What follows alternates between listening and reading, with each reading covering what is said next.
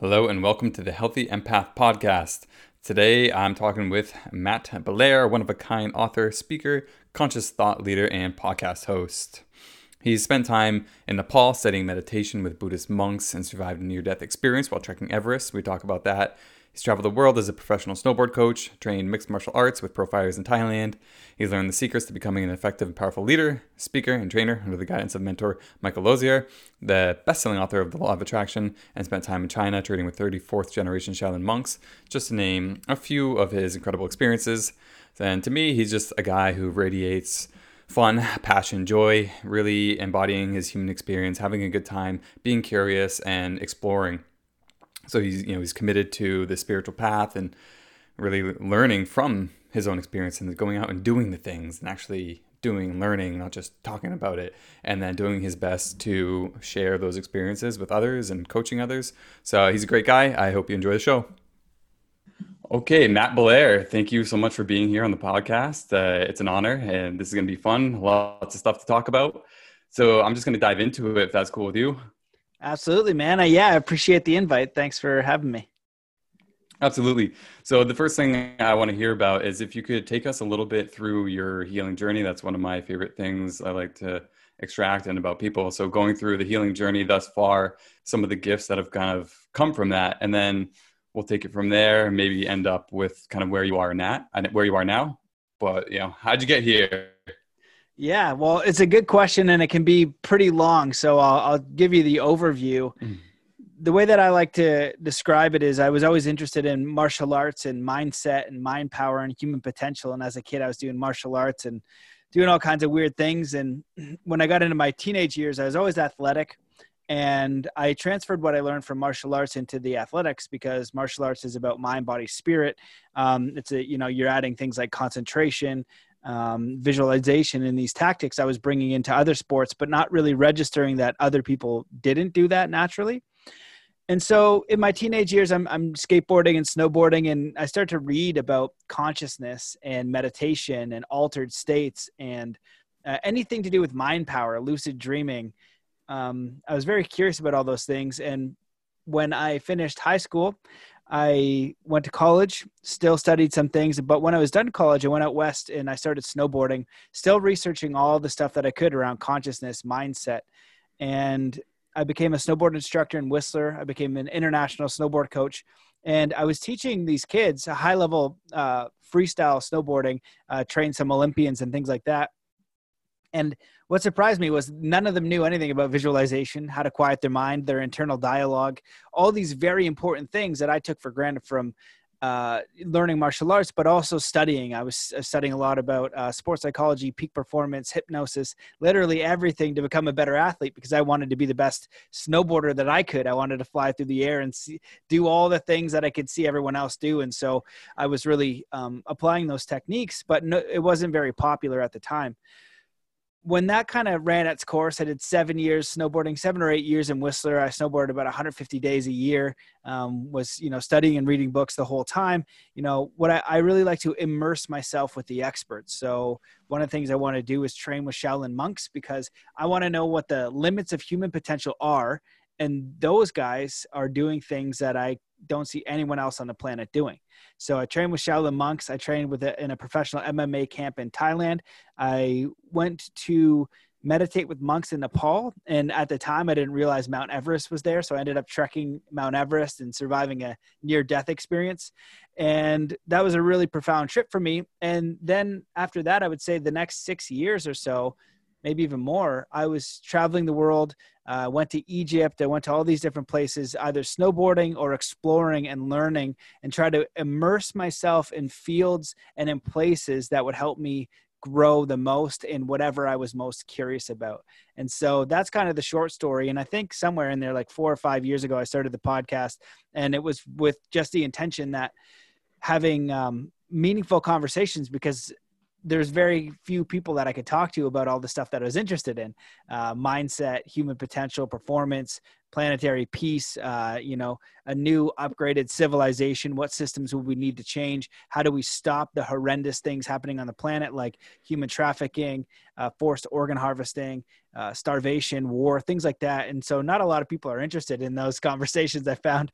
And so I started the podcast to try to get a handle on those things. And so it's been about 5 years and almost 400 episodes later. And so I've been doing that and wrote a book and did a bunch of other things. So that's the high level overview. I don't know if I gave you too much or not enough, but there you go. No, that's perfect. And yeah, that's you talk to a lot of brilliant people in these fields and smart people, and just how I really do have these super intellectual conversations, and it's very cool stuff. I encourage people to check it out. A couple things popped up when you were talking that I have questions about. Well, one is just kind of like my inner child lighting up about all like that and the martial arts stories too, because that's something I was always so obsessed with and still kind of am. But yeah, never got to. Well, I did actually study Kung Fu while in Thailand. Didn't end up going to a professional MMA camp, but I was studying Tibetan Kung Fu there. That was really cool. But I was going to say, I've also heard you talk about the near-death experiences and how you've had multiple, and that, kind of shaping your perception of things. And can you, share a little bit more about the one that you mentioned here? And then also, I have a question too about near-death experiences, because I hear that word used for two different things, and one of them being when somebody like physically dies and then their kind of consciousness goes somewhere else, and the other one where people are still embodied but are have an encounter in which that they could have very easily been killed. Is there different lingo I'm missing there, or what can you enlighten me about that? That's a really great distinction, because mine, I was always within my body. Now that I'm thinking about it, because I have had several, I'm like, which one is it? Holy crap. Okay. Interesting. Yeah. One of them, I think that my body was ready to die, and that was on Mount Everest. What happened was I was trekking up, and like I said, I didn't even know Everest was there when I went to go meditate with the monks. I was like, oh, interesting. Yeah. So a guy asked me, like, do you want to trek Everest? And I was like, well, I'm here, so I may as well.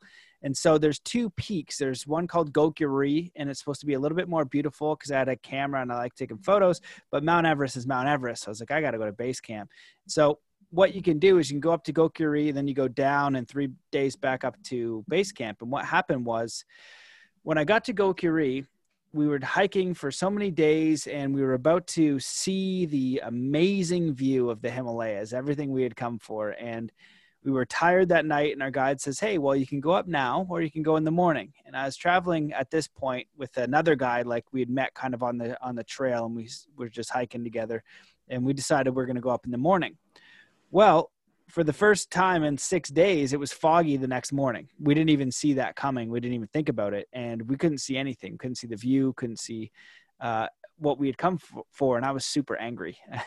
Probably one of the most angry times I've been in my life. And I was like, oh my God, like what a waste.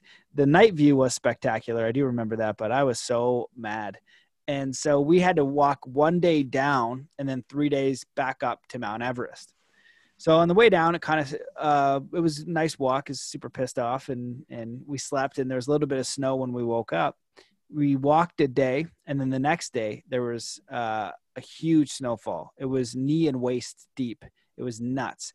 And so my guides told me, they said, hey, everybody in the place was staying still. Nobody was going anywhere. They said, if you want to see base camp, you need to go today, because you don't have enough time, because I had a flight out where I was going to Thailand to train MMA. And so I was like, all right, well, let's try and go. So we end up going, and at first it's kind of funny. We're trekking through knee and waist deep snow, and we don't get anywhere. We're for about 2 hours, and we can't even get through this valley. So we sidetrack down to this other hut that's not very far from where we had started. I look at the guides again, and they say, well, if you don't get to that next checkpoint, you're not going to see Everest. And so I was like, well, I'm definitely making it. So at this point, I'm already drenched. I'm already exhausted. Everything is like, the clothes I have are not designed for waist deep snow. I'm sweating profusely, because if you've gone through waist deep snow, you know how much energy that sucks up. Plus I'm getting close to altitude now, and I start to walk out again, and all my clothes are drenched. My feet are drenched. My boots are now all wet. I'm wet inside and outside. And so we start walking, and then now it starts to change. The weather changes. It was sunny. Now it's getting colder. Storm is coming in, and the temperature's dropping rapidly. I get to this steep incline, And I had started to lose my energy along the way. And I just was using my sports psychology techniques, saying, you have plenty of energy, you know what I mean? One step at a time. And I started to get drained pretty rapidly.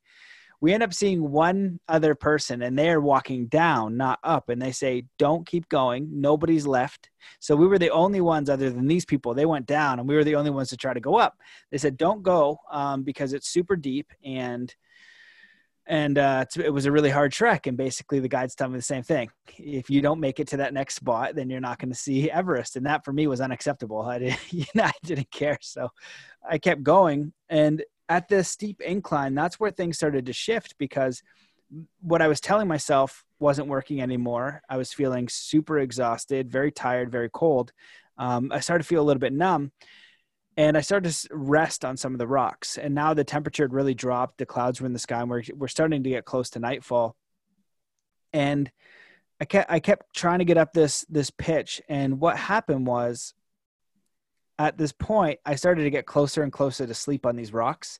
And I was pretty far away in either direction from any kind of cabin. And I heard a voice, my own voice. It was me telling me, it's okay, Matt, go to sleep. And you have an internal dialogue, but it was like outside of me. It was something that I had never experienced in my life. It was like me outside of me telling me it's okay to go to sleep. And so at that point, I was like, uh-oh, I'm in trouble. And that's the first time I recognized that I was in danger. And from that point, I think it was like a shock experience. I was like, I got to get through this.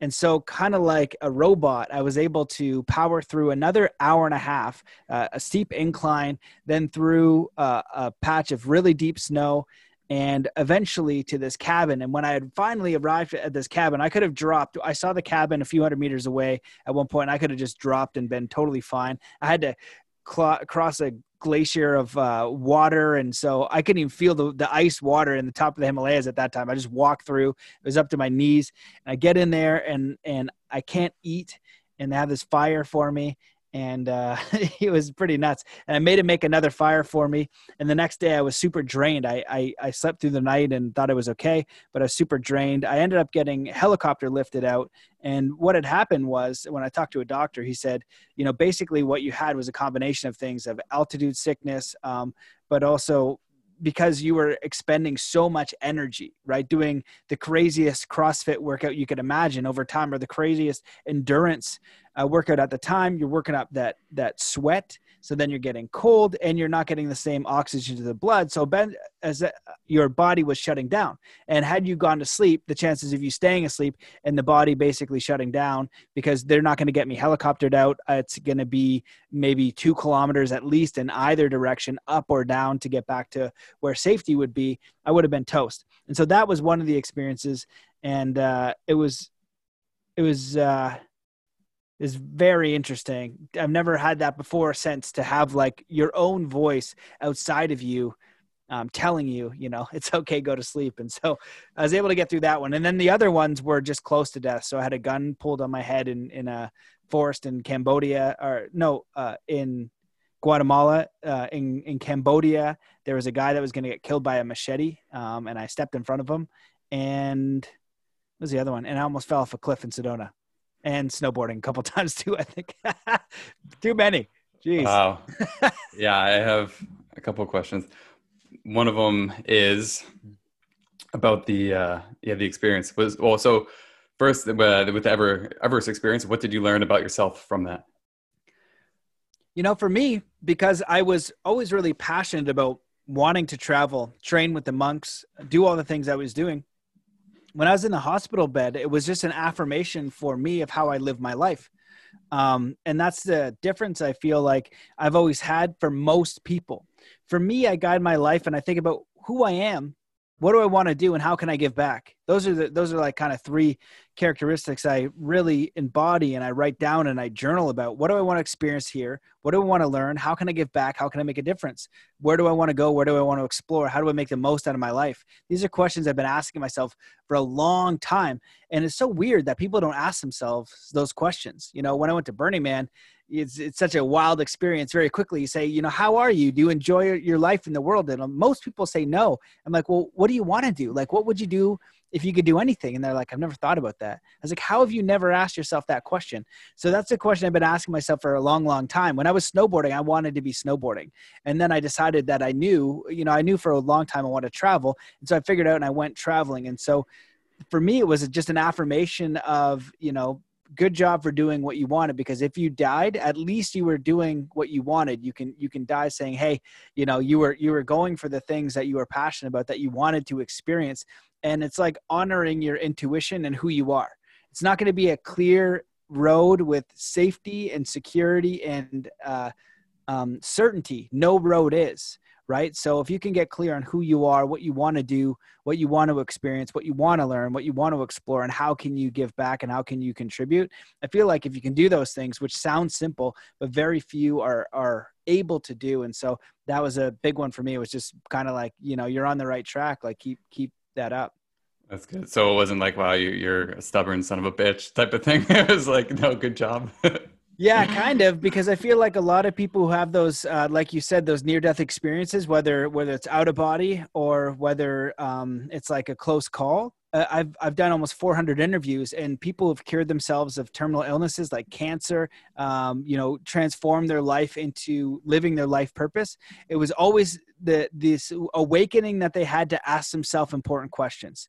And what they had to do is let go of that certainty and security of, oh, I do this because I work this job I hate, because I do this because I don't have that. You know what I mean? I've never operated that way. And so all the awakening experiences for people, that's what happens to them. And then they honor that on the other side. And unfortunately for most people, they need some sort of very powerful catalyst, whether it's a health problem, whether it's a loss of a job, whether it's a loss of a partner. They need something traumatic to jolt them out of this way of living that they believe is the only way, and it's the secure way, and they rationalize and justify living this way, although they're not passionate about it, and they're happy, and many people being very, very miserable. So Yeah. Okay. I have a question on that, but I want to go back to my other one, which was about that voice that came from the outside. So I've had, I guess, multiple near-death experiences, like not the disembodied ones, just from like my combat experiences in Afghanistan. But then there was also I guess you could say, a disembodied near-death experience, or just actually it was a death experience induced by the toad medicine. Are you familiar with that? The 5-MeO DMT. Yep. As in Mexico, we called it sapo or sapito. And that was, I experienced what you just mentioned, the voice coming from the outside. And so after, like, in the very beginning of it, it was awful. And yeah, basically it ended up like where I was being choked, like if hands were around my neck, choking me while I was underwater. And that's what I was experiencing. Come to find out, like, my body didn't move at all. And in my own experience, I was fighting for my life. And then my voice came from the outside and said, you can have it. And I just started repeating, you can have it. And then I said, more on the internal, I guess, voice said, you can have it, to this darkness. And then I surrendered and then died. And then the experience went on to a bunch of, other stuff. But you made me curious now, like, with that voice coming from the outside, have you reflected on that? Like, what does that mean? And I never really got any insights for me, because I was like, yeah, like, why is this feel like it's coming outside into me? Yeah. Wow. Well, that's a deep question, and 5-MeOD can be some powerful stuff. And I can imagine the level of training and some of the things that you've done to, be a warrior and be in that kind of situation. It's very inspiring, and also, I recognize the challenge in that, because I've done a lot of challenging things. And so, kudos to you for being able to, go through all that and do everything that you had to do to be that person. And congrats on what you're doing now for, talking about some of the challenging aspects, because I feel like in a lot of warrior settings, there's no room for empathy. There's no room for emotion. But really, when we master those two worlds, for me, I feel how we master ourselves and how we move in this world, right? With that certainty, with that level of understanding of what we're capable of, but also with a high degree of emotional intelligence, compassion, and certainty in a direction of integrity and service and passion for what we're made of and what we want to contribute. So being able to steer it all in that direction. Now for your question, I have thought about it and I have no idea because it was me. It was me talking to me, which was so weird, but not internal dialogue. And so what I thought was, and what I felt in my life is that there's something beyond this. I don't think that we just die and we go to a hole. I believe that because of a lot of things I've read. I believe that because of some of the direct experiences that I've had where I've been, I don't know if you want to call it out of body or, in the oneness state or, in the Tao and the ether. And when you are everywhere and everything simultaneously, but not you. I've had those experiences. And so that makes me believe that life goes on. And I feel like it was a glimpse into that realm. And just from a scientific level, if that sounds a little bit out there for some people, if you check out the visible light spectrum, we see only a very small fraction of the visible light spectrum. And most people believe what we see is reality. Well, we're not even seeing 95% of the visual reality. We're not hearing, I don't know how much of the sound spectrum. We're not sensing probably, a fraction of what could be sensed. And so if we believe reality is just what we experience through our physical senses, and then you take a look at the science on what it is we have a capability of seeing, hearing, and smelling, it's very minimal, like a polar bear's nose versus our nose, or a dog's, you know what I mean? Our eyes, it's just amazing. So I believe there is so much more information, energy and understanding that is way, way beyond the conscious mind, because the conscious mind can only hold, it says, about 7 bits of information. And if that's what we're doing, how can we access everyone and everything, to this deep level of knowledge? It's something that you need to surrender into. And that's when they talk about in spiritual books and these yogis and these masters, which I've always been very interested in, one of the concepts is surrendering. And I'm sure when you had your Toad experience, it's a surrender, it's a forced surrender. And we're not very good at that. And that's life. We only know a little bit of a little bit. We can't be focusing on 1,000 things at once. We can only really handle, a few things at once. That's when you drive, you got to drive. And then, when you get good at driving and it becomes unconscious, you just think about crap when you drive, but that's really not accessing a lot of information. That's just thinking. And if you look into meditation and Buddhism and things like that, it's like, one of my friends puts it kind of funny. He's like, thinking is like the masturbation of the mind or something. It's like, it doesn't really serve a lot of function. It's just kind of spinning its wheels and not doing too much productive work. And so focus and attention and presence is going to bring you more experience of what life is. And there's just, it's like, I can't remember the analogy I used, but it's like infinite, unfathomable amount of information. We don't even know what we don't know. There's just so much information. And so we need to be humbled by that fact that we're only perceiving a little bit. So that's a bit of a rant, and I'll quit there and see if you want to jump in. No, I like it. I like it for sure. And a few things have come up, and you also, well, one, thank you for the kind words from before. And then 2, thanks again, because I just got a little more pieces to like that question and the experience. And I think that will perhaps relate to you as well. And one of them was, well, so definitely the whole experience. Yeah. If you had to give it one word, was surrender. And then my favorite metaphor is Gandalf the Grey to Gandalf the White in terms of what happened throughout the whole experience. But at the end too, it was, or not the end and part of it, but so after experiencing all these different deaths, at one point there was this one world where I was just floating in this void, gives me like chill already, and I can feel it in my chest, like this void of what appeared to be isolation, just like as if I was just floating in this darkness and I was the only thing existed and there was nothing else. But strangely, there was something else. And there were even in, like I'm about to cry, even within that darkness and within that isolation, there was still a sense of love. And that is kind of giving me some other insights.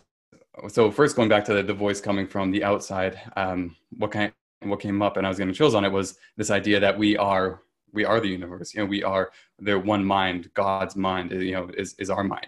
And so that voice that came from what we perceived as the outside was just God's voice radiating to us through our own voice. And that message coming, from the spirit universe, whatever like that energy is.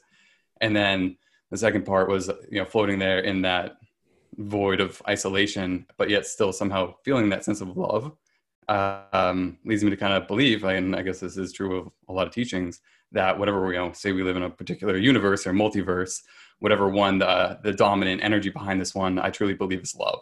Because even in the most, darkest of dark places, of eternal isolation, there was still, for some reason, I still could sense the presence of love even within that darkness. So, yeah, perhaps I'm going off tangent, but the main point was that voice coming from the outside, to me, feels like, the universe or God or, whatever higher power creation speaking to us, just, but it's filtered through our own voice.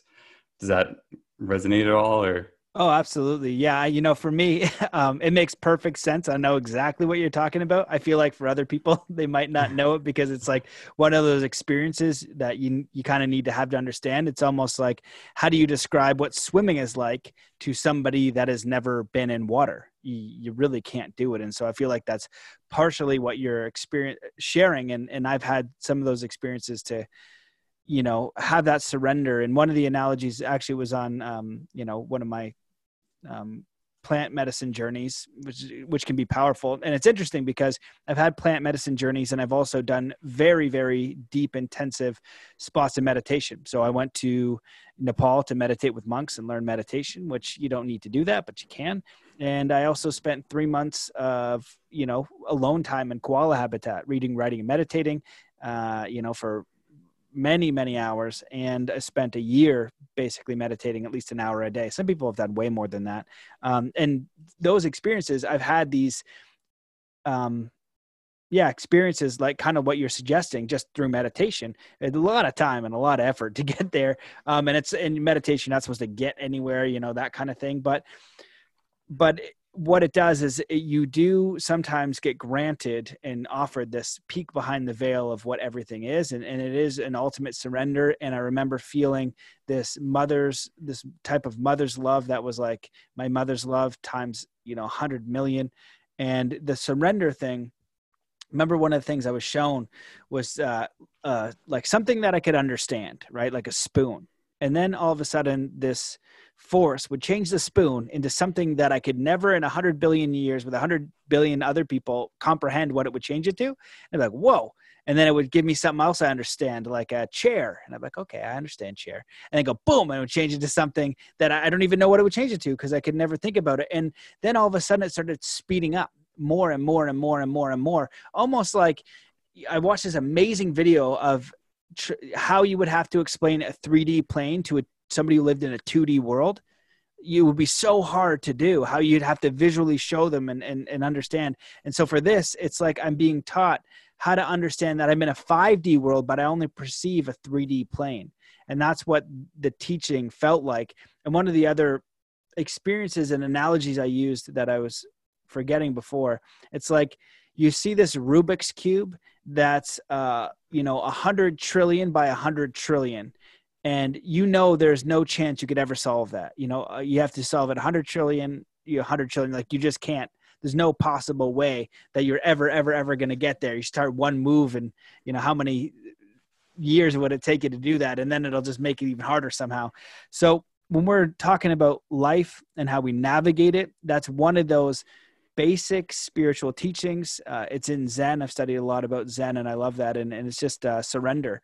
It's okay, great, surrender. But how do you master surrender over a lifetime? How do you do that when it's not easy?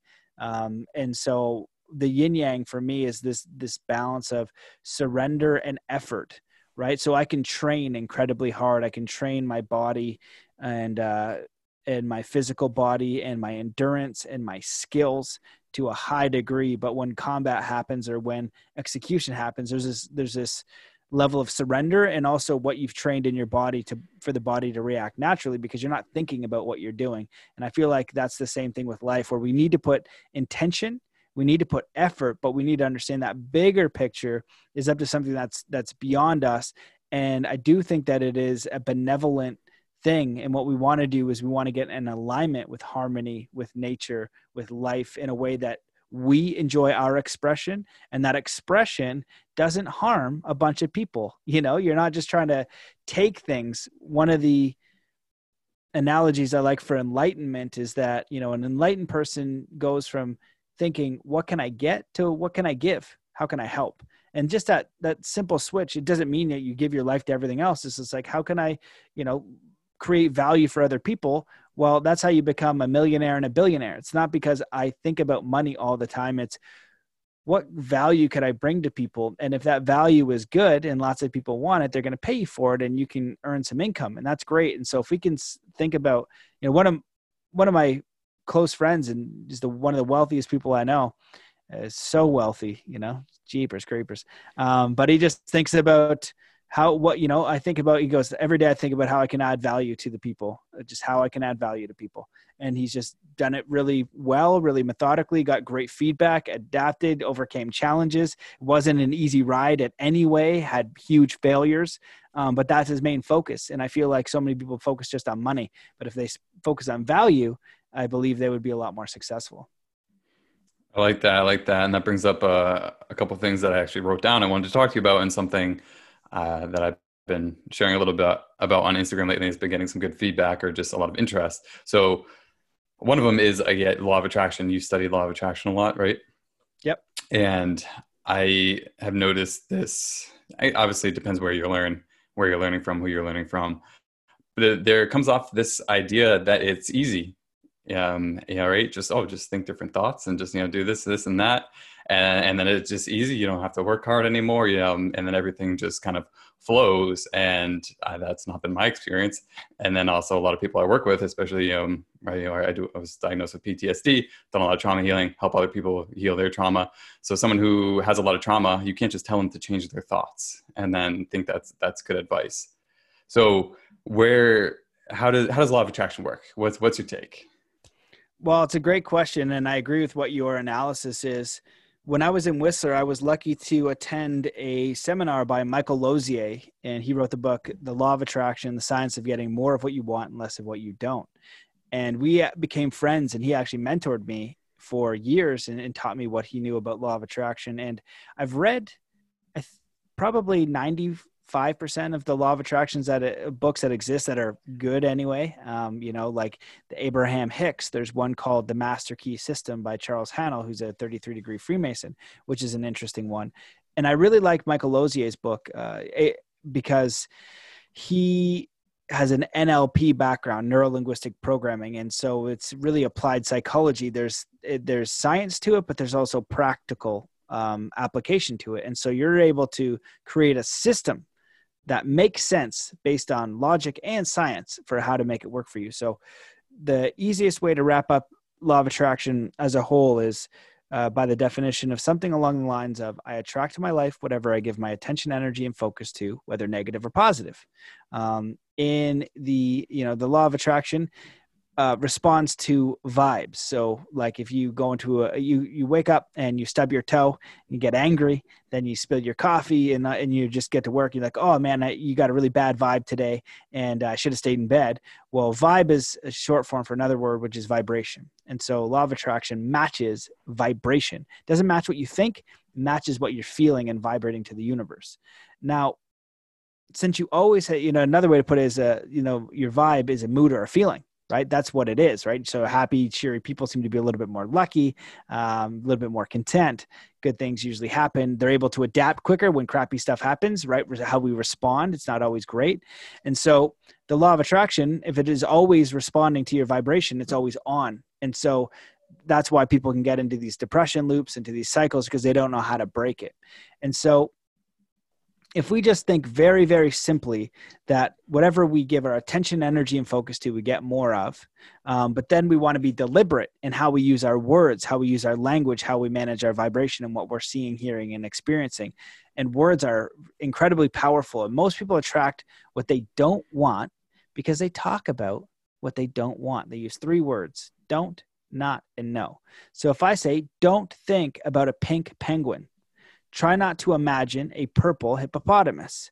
Your mind goes ahead and does that. If you go on the internet and you put in no football or no chocolate, bar, you know what I mean? Whatever. I don't know. I was going to try to think of something different. It's going to search for that thing. So your unconscious mind doesn't recognize no. You take out the no and you're putting attention, energy, and focus on what you don't want. When I taught snowboarding and extreme sports, I don't say, don't think about not falling, try not to fall. We would want to really focus on what they want. And this is a huge shift for people, a huge shift in understanding. Whenever you say the words don't, not, no, or you feel negative, just stop and ask yourself, so what do you want? So if you don't want to fall on your head and break your neck when you're trying your first backflip, what do you want? I want to land it. It switches the energy. It switches the intention. Then you tack on visualization and other tools, you can really get law of attraction working for you. So law of attraction can be boiled down to your thoughts, your habits, your words, and your visualization. And if you put those in alignment and in integrity, you're working with the law of attraction. Now, do miracles happen? Absolutely. You know, I've heard some stories where people really attract some absolutely amazing things. Dr. Joe Dispenza has some amazing work on healing with people doing it through meditation. And you're going to find real miracles in congruence, right? It takes you time to develop that level of mastery, that level of belief, that level of skill. And what you're saying, I 100% agree with. So many people think they just, okay, I'm going to think a few things and then it's going to happen. It's everything together. And I always see this as the highest level of peak performance and human potential possible. When I was training with the Shaolin monks, one of the masters could break stone with 2 of his fingers. He could break thicker pieces over his head, elbows, and knees. It was unbelievable. The most impressive human feat I've ever seen by far and know of by far. Other Wim Hof is pretty close because he can do some amazing things. But these guys were amazing. And when I interviewed them, all they did was apply peak performance, law of attraction, and human potential training, all 3 things, because you need the mindset. You need hard qigong. So we had dent holes in the academy trees from poking trees with their fingers. That's hard qigong. That's the hard work. But they would also do soft qigong, meditation, visualization, and bring the mind, body, spirit into harmony. And then the right thought and right action and right focus. So when it was time to execute, everything was together. And so just like a high-level athlete needs to perform at certain times, most people don't function like that. We function for the easy way out. We function for the path of least resistance. And that's what our training is. And you know this from combat. If nobody trained or did any of that work, and they just watched military videos and they thought they were prepared, well, you wouldn't want that person beside you because they actually wouldn't be prepared. You had to do a lot of hard work, a lot of training, a lot of education, a lot of practice to get to that level of mastery.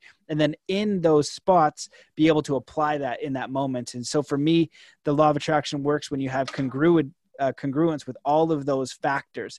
But the thing is, most people don't add that mental factor.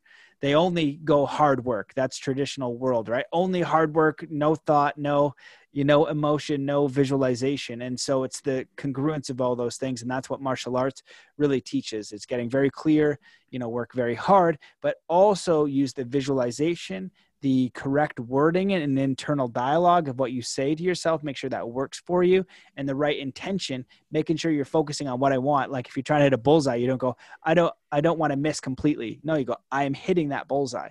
That's my focus. And so your reticular activating system, everything, your body's going to work in harmony. That's why in snowboarding, you look where you're going. When I teach people to go through the trees, I said, don't look at the tree. You're going to smoke the tree. Look where you want to go. The body's going to respond to that naturally without you even trying. Same with a car. And so that's kind of how it works is getting your body's natural system to work for you, while at the same time, if you can, which is hard, being totally cool without not having the thing, being totally complete, content, whole, harmonious, full of self-worth with failing, not getting the thing, because that thing, anything outside of you, whether it's an object, material, a job, a relationship, a piece of knowledge, an experience, a travel, anything outside of you that prevents you from being whole, harmonious, perfect, content, where you are now, it won't matter what that thing is, because you will never be content, because the goalpost of whatever it is will always move once you get to that next level. So the yin and yang of law of attraction is surrender and action. Yes. Okay. And then another, I guess, a different plant medicine quick story for me. This one was in ayahuasca.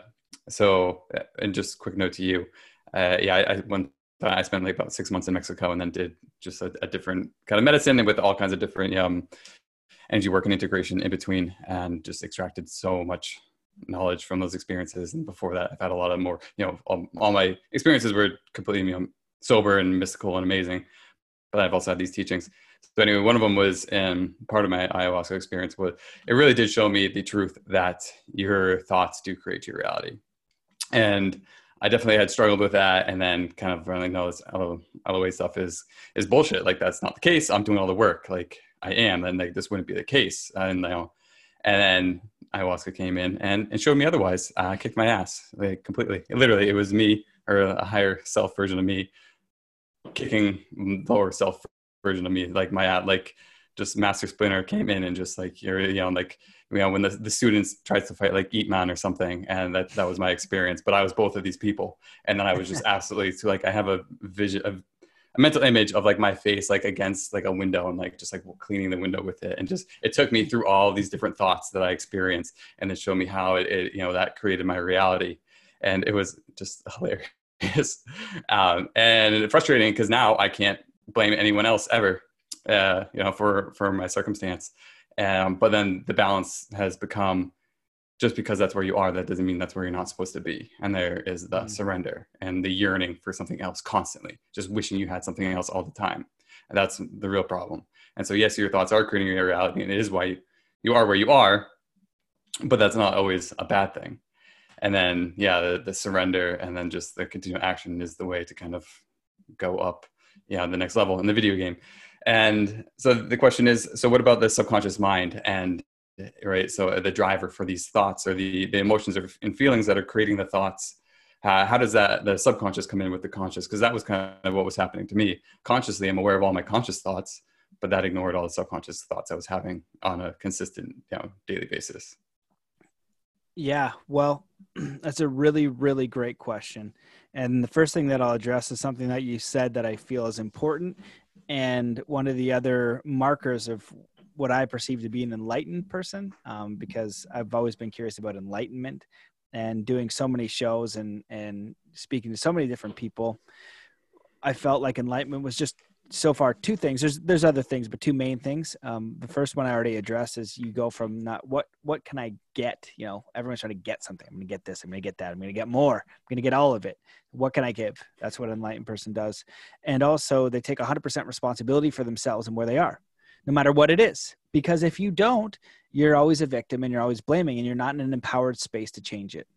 And you need those two things. And so if you could just do those two things, you're going to be way further ahead than most people, and be in way more control, because that's how you change it. Just like in combat, or if you're in a fight, right? I think about martial arts or snowboarding or whatever. If I'm in a fight and I'm in a position where I'm getting my butt kicked, it's not going to help me to say, oh, I'll blame it on this guy. It's like, okay, take responsibility for this. How am I going to get out? And then maybe I even lose the fight. How do I come back stronger?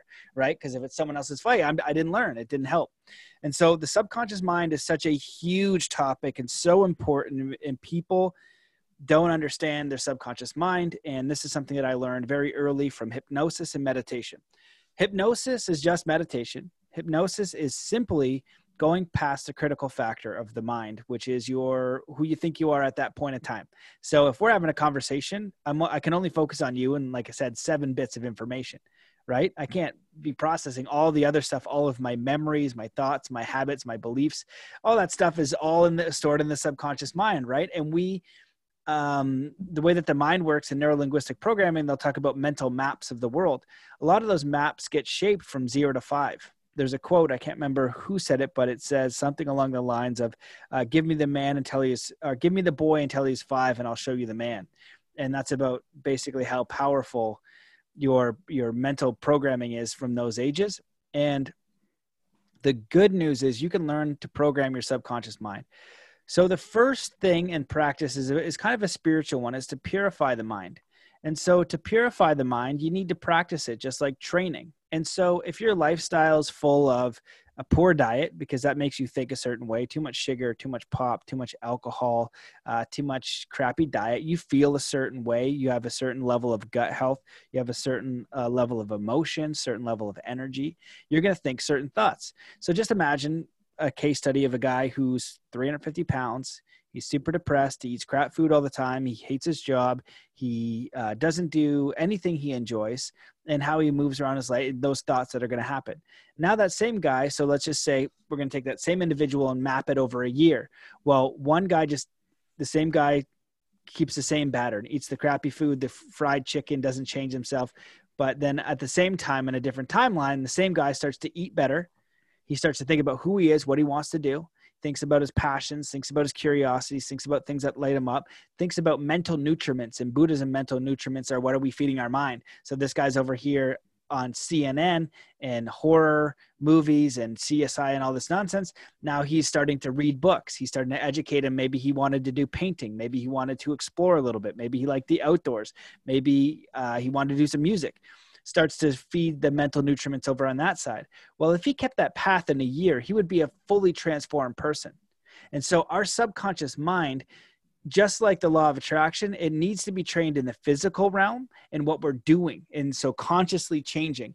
But it's like my friend Robert Grant's a very interesting guy, and he talks about the eye of Horus and the eye of Ra. And he goes, well, the eye of Horus is and I can't remember which one's which, but one of them's looking out in the world and what we're seeing, cars and experiences, but one of them's looking in. And that's like, what are we feeling? What are we experiencing? Are we reflecting upon how we're operating in this world? And so when we can get clear on how we'd like to operate in this world, we can then use things like hypnosis, affirmations, personal reflection to purify our mind through meditation and our thoughts and our deeds. And this takes practice. It's not just, it's just boom and it's done. It's just that, you know what? I don't have any courage. I'm afraid of everything. So you go, okay, I'd like more courage. And you go, I am more courageous. And so do something courageous in the physical world and then use that affirmation and create a hypnosis script. And that's just guided meditation. So in a relaxed state, you're going to see the things that you want. And in all my athletes and all my coaching clients, I teach them how to do hypnosis because it's literally guided visualization and it's incredibly powerful. Very few people use it. And it's how you program your subconscious mind. So then your habits and your beliefs and your internal dialogue starts to work for you. And when you have this mental map of the world, it doesn't just change overnight because it's this huge mental map. But there is something called neural pruning. So when you start to build something you prefer, right? Let's say you have a traumatic experience. You deal a lot with those. You have this traumatic experience. It's got a ton of energy. The emotion keeps the belief, and all of those what's it called? Like on the things that happen on the outside, like the things that are on the wake. Like you've got the main thing, but you got the things on the outside. Like it's not tertiary, is it? I don't know. I'll get there. So all these habits, emotions, and beliefs and things that will happen because of the experience. So one simple example I use is like if you're 4 years old and you had a dog you love and that dog got run over by a yellow truck, you would subconsciously hate yellow trucks, most likely into your 60s and 70s. You wouldn't even remember why at that time. Like sometimes you'd see a yellow truck and you get angry. You wouldn't even know why, or it would change your state because it was such a crazy emotional trauma at that time. And so when we have trauma in our brain, it's all that emotion that goes with it. And when we can kind of flip back and we can analyze what that is and how it's affecting our behaviors, it doesn't make it go away and say, oh, that never happened, but it gives it less emotional charge, right? Let's just say you're a woman and you got beaten by a man with a beard, right? Maybe every time you see a man with a beard, they're not going to like you then. You feel that emotional thing. You might even fear, right? Some people get crippled with fear, don't even go outside, right? Because of this mental pattern that keeps playing in their mind. So what do you want? Right? So I want to feel empowered. I want to feel in control. I want to feel connected to spirit. Okay. You start writing those things down. What can I go do? What can I go do? What can I go do? And what that does is it goes from map of fear and trauma over here to what's preferred over here. How do I use that as a catalyst for something new, for something good? And when you think about alchemy, it's an interesting thing. And most people think alchemy is turning lead to gold, which was part of it. It was scientific. And at the root of the spiritual teachings, it was turning the trauma of life into something beautiful, transforming it. And in Buddhism, they'll talk about, the noble truths and saying, life is suffering. And Alan Watts says a more accurate translation is life is frustrating. And if you're alive, you recognize that life is frustrating almost always. And so when we can transmute those constant frustrations that are coming up, constant traumas, and that's all a trauma is. It's something that has a high emotional charge that we identify with that keeps popping up in our mental teleprompter with our inner movie. It's like, boom, trauma again, and you feel it. And so when you can start to pick it apart, figure out what it is that you want, how can you overcome it, how can you use it for a catalyst of good, how can you heal from it, and you just start writing things down, you start journaling, then you start affirming, and you start putting in those positive beliefs, you start to change that inner engineering that's happening automatically, and it's going to start to work for you and limit the amount of emotion that comes with it. And that's when neural pruning will happen, where those connections of all the trauma will diminish, and the neural connections of what you prefer, the neural maps will start to grow on what you prefer. And that's consciousness by design over time. And so one very simple thing that you could do, let's say you're experiencing trauma, and I've worked with some people with trauma. And so you got a bracelet on, right? The trauma comes up, right? You can do 3 deep breaths, just that alone. So you have this bracelet, right? And you're like, oh, holy crap. The mental thing came up, 3 deep breaths. It puts you into the parasympathetic nervous system. You start to relax a little bit, and you calm down, right? That's stage 1, is you control your breathing consciously. You take the bracelet, you put it on the other side. You can just add on, what do I prefer? I want to feel calm and empowered. So you can say, I'm calm and empowered, whatever affirmation. And what that does each time is it brings awareness to what's happening on autopilot. Otherwise, it's just going to keep happening on autopilot, and you're feeling out of control. And so does that make sense? Yeah, it does. And then I can see so when like that, the charge to the emotion slowly starts to dissipate and come down, then that frees up, the belief system and the thoughts for you to have more empowering thoughts and more thoughts that are in alignment with actually what you do want. And then that's how you start to attract in more of what you do want. And then that driver, the emotional driver, you have a new emotional driver versus, the trauma-based driver for sure. We're getting close to time. A few things I want to touch on, we won't get to, but one of them was fairly related to what we're talking about, purifying the mind, connecting with spirit, trauma. I know you have do a lot of like soul guidance and connection. You have a soul compass course helping people connect with their soul. And I also heard, is he currently your mentor? Was your mentor the David Lombard? David Lombard Senepass. Yeah.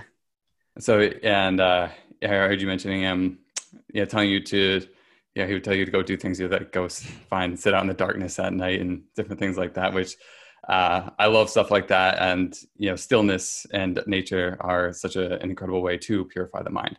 Actually, one of the best things I've done recently was actually in my own kind of sit/fast, 2.5 days against a tree, no food, no water, and just, sat there in that spot the whole time. And it was incredibly purifying. So can you share some insights around that, and then how to connect with your soul, maybe through calming your mind, or however whatever you've learned through him, through stillness, through yourself, and how to connect with your soul? Yeah, absolutely. There's a lot there. Well, David Lombard Senepass is a Native American elder of the Mi'kmaq. Studied with him pretty intensely for 3 years. We're still in touch, but now with the daughter, it's a little bit different. Can't go down to Maine and do all the crazy stuff he's telling me to do. One of the main things for him was just simplicity, doing 3 kind acts a day, going out of your way to do it. Felt like that was really important. Very, very simple. Also being content with where you are. I feel like his culture and what he would teach is so different than what we want. We're always trying to get stuff. And for him, it's just being more content, being more genuine, more authentic, more of a good person, not needing so much. So those were some of his teachings. And to connect with your soul and spirit, absolutely. Less TV. Nature, just period. Go out in nature, 45-minute walk a day. You want to connect to your soul. 20-minute meditation. If you don't know how to meditate, nobody knows how to meditate. So don't worry about it. I studied meditation. I teach meditation. I don't know how to meditate. I sit down and I watch my mind go nuts. Sometimes it doesn't. So don't overcomplicate it. Just sit down, shut up, observe your thoughts. So that's it. And so that's one great way. Journaling. So important. Journal, of all the people that had a massive transformation on my podcast, from a life they hated to a life that they are so grateful for, they said journaling was a big piece of that. And if you look at all the great minds from back in the day, they all journaled, every single one. So journaling is so important. Prayer, I believe, as well, asking for what you want, praying out loud. From David Lombard, he said, yeah, two spirit guides, a positive and negative, not to be mistaken with good and bad. The reason why I have a positive and negative is because you need those two currents to keep your body, which is the ground, in the simulation. So it's not an answer I expected. And, he's like, so you have a closed system. For them to help you, you need to write down or speak out loud what you want and remain consistent. And so it also keeps us congruent when we look at our journals and we look at our prayers and we look what we're going for and we're asking for guidance, because we're always expanding. We're always growing. When you're a child, you start with your parents pushing you on this little bike thing, right, in the cart. And then you get your own bike and it's got the training wheels on it, right? And then you've got no training wheels. And so every time that child gets bigger, they're going to see more options for them to grow towards. But those options make us feel like we're not good enough now because we can see where we're going to go. And so if we can honor the impulse of growth, which we always have, with the contentment and honor and gratitude and worthiness and gratitude and all the good things for where we are. Acceptance. That's the word I wanted. Acceptance for where we are. Wow. This is where I'm at the training wheels. This is amazing. Okay. The training wheels are off. Now we're here. But I think that people, as they become adults, they see this end of what they can potentially do. And they just basically write off everything in between. And so journaling, meditation, figuring out what your values are, good community, nature, simple living, keeping things as simple and the least amount complicated as possible. Contentment, what you read, what you write, what you practice, all these things, anything that you want to do to express yourself. I feel like it's spiritual practice. We want to get good at writing, music, exploration, all those things, just how you express yourself. So if you can express yourself honestly and authentically, I think you're doing all right. And I don't think we need, a lot of, today we want these magic pills all the time, right? And so just simplicity, you know what I mean? Bit of journaling, moving towards things that are passionate, that you're passionate about, and you're thinking about what you can give back. And you're going to be guided, because we're in the mystery. This thing is so mysterious. And if we're just doing those things each and every day and asking for guidance, asking to be of service, asking to be shown, taking care of our body, growing in ways, forgiving ourselves for mistakes, because we're not perfect, like I do good diets and I do bad diets. And sometimes I'm just like, friggin', it's so hot in the summer. All I want to do is, like, when I'm done, drink a beer and hang out and eat like chicken wings and everything. And then a huge bit of ice cream. And that's not optimal human performance. I know that, but damn it, I want that ice cream and all that bad stuff. And sometimes I'm so clean with my diet, you know what I mean?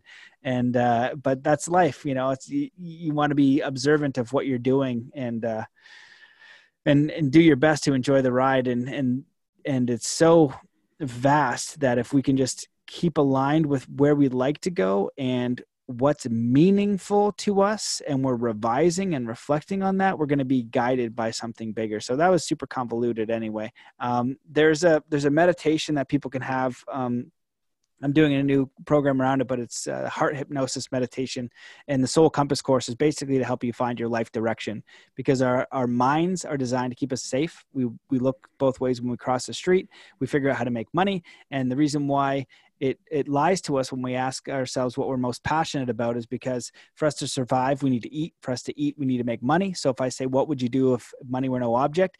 You can't comprehend that. So you're going to distort your answer to make sure that you get money, because your conscious mind doesn't want you to die. That's what it'll do. That's what it's designed to do. So you need to be in a state of relaxation to get past that critical factor. Who are you? What are your values? What do you want to do? Well, give yourself 10 years. Give yourself 20 years. And the older I get, I'm 36 now, the more I realize stuff takes 10 years, at least 5-10 years. And I'm totally fine to work towards that. Now, when I was a kid, hell no. I need it right now. But, the older I get, the longer I'm willing to go in a direction, because I understand that's how long it takes, and to enjoy the ride as much as I can. Yeah, thank you very much. Even within all of that, I still hear surrender in action. And I feel like that's such a important balance, like, in everything that you mentioned, that within all those things, there all are some form of surrender or action, or ways to surrender or take action, and then just like let it all take form. I would love to chill out with you and have a beer and talk about the great mystery someday. But actually, real quick before we go, I just want to share with the listeners. You mentioned no, stop watching TV, and I stopped watching TV last fall, and I think it's one of the best things I've done for my mental health, and without even realizing it. And I had this one experience. This actually reminds me of like that Out of Shadows documentary as well. And it's because I had this experience one time with my dreams. I noticed my dreams are very violent. I was like, why are my dreams so like always so like violent? And just like I didn't know how to describe them all. And then I had this insight, like some voice within inside me was like, "What do you mean? Like I thought that's what you like." And then I was like, look at the shit you watch on TV. And like, that's all I watch is action movies and kung fu movies and stuff like that. So I just been programming my subconscious mind my entire life, saying like, this is what I like. Speak to me like this. Show me things like this. So just wanted to reiterate that point. Thank you for that final conclusion and ending. And you said where people can find you and work with you. Do you have any other final notes? Best place to follow along, get updates? Well, thanks so much for having me on the show, man. I really appreciate it, and I think what you're doing is amazing. So keep up the great work. It's an honor to be here. If people want to check out my work, matbelair.com. I do have a academy with the Soul Compass course. If you're looking for life direction, it's super simple. Right now it's included in the academy, so it's only $33. There's also the heart hypnosis in there. You can hit me up for that. And that's a hypnosis meditation, guided meditation to help go through that. And I've done it with hundreds of people with really, really great success, because in peak performance in any of these things, I need it to work, and I test every single thing. And these are the things that work the best, very simple ways. And, I've worked with a lot of people, they're like, oh, I don't know what I don't know what I want to do with my life. And I'm like, okay. And then we're done session one, and they know exactly what they want to do with what the title of their book is and all this kind of stuff. It doesn't Wasn't a always secret. Yeah, the secret is asking the right questions, right? What are your values? Just getting them to go through it. I just force them to answer the questions, and when you answer them, then And we're just trained not to. We're just not trained to ask those questions. It's the simplest thing. And then I just stack it on top. Boom, boom, boom, boom, boom. And so when I do the 3 months, it's just the first month of getting everything out, and then we design how to make it happen. And it's simple. It's just, you got to make that decision. And if you need any help, I'm happy to. Like Soul Compass course, if is easy. You're going to go through most of it. If you don't have $33, you can hit me up. I will give it to you for free. I don't give a crap. It's to help you, because whenever somebody's aligned in their own integrity and their mission, it's always of service. Always, always, always, always of service. And so, my life, I'd like to be of service. And so if they need it, they can have it, and it works. And the more of us that can be authentic and think about what makes us happy, what we want to grow towards, it helps everything else in the environment. And so I feel it's the best service we can do for humanity. Beautiful, man. Beautiful. Yeah. $33. No brainer. Do it. Why not? If you can't afford it, let me know. I don't mind. Sounds good. Yeah. A pleasure rocking out here with you today. Take care. Thanks, man. Appreciate it.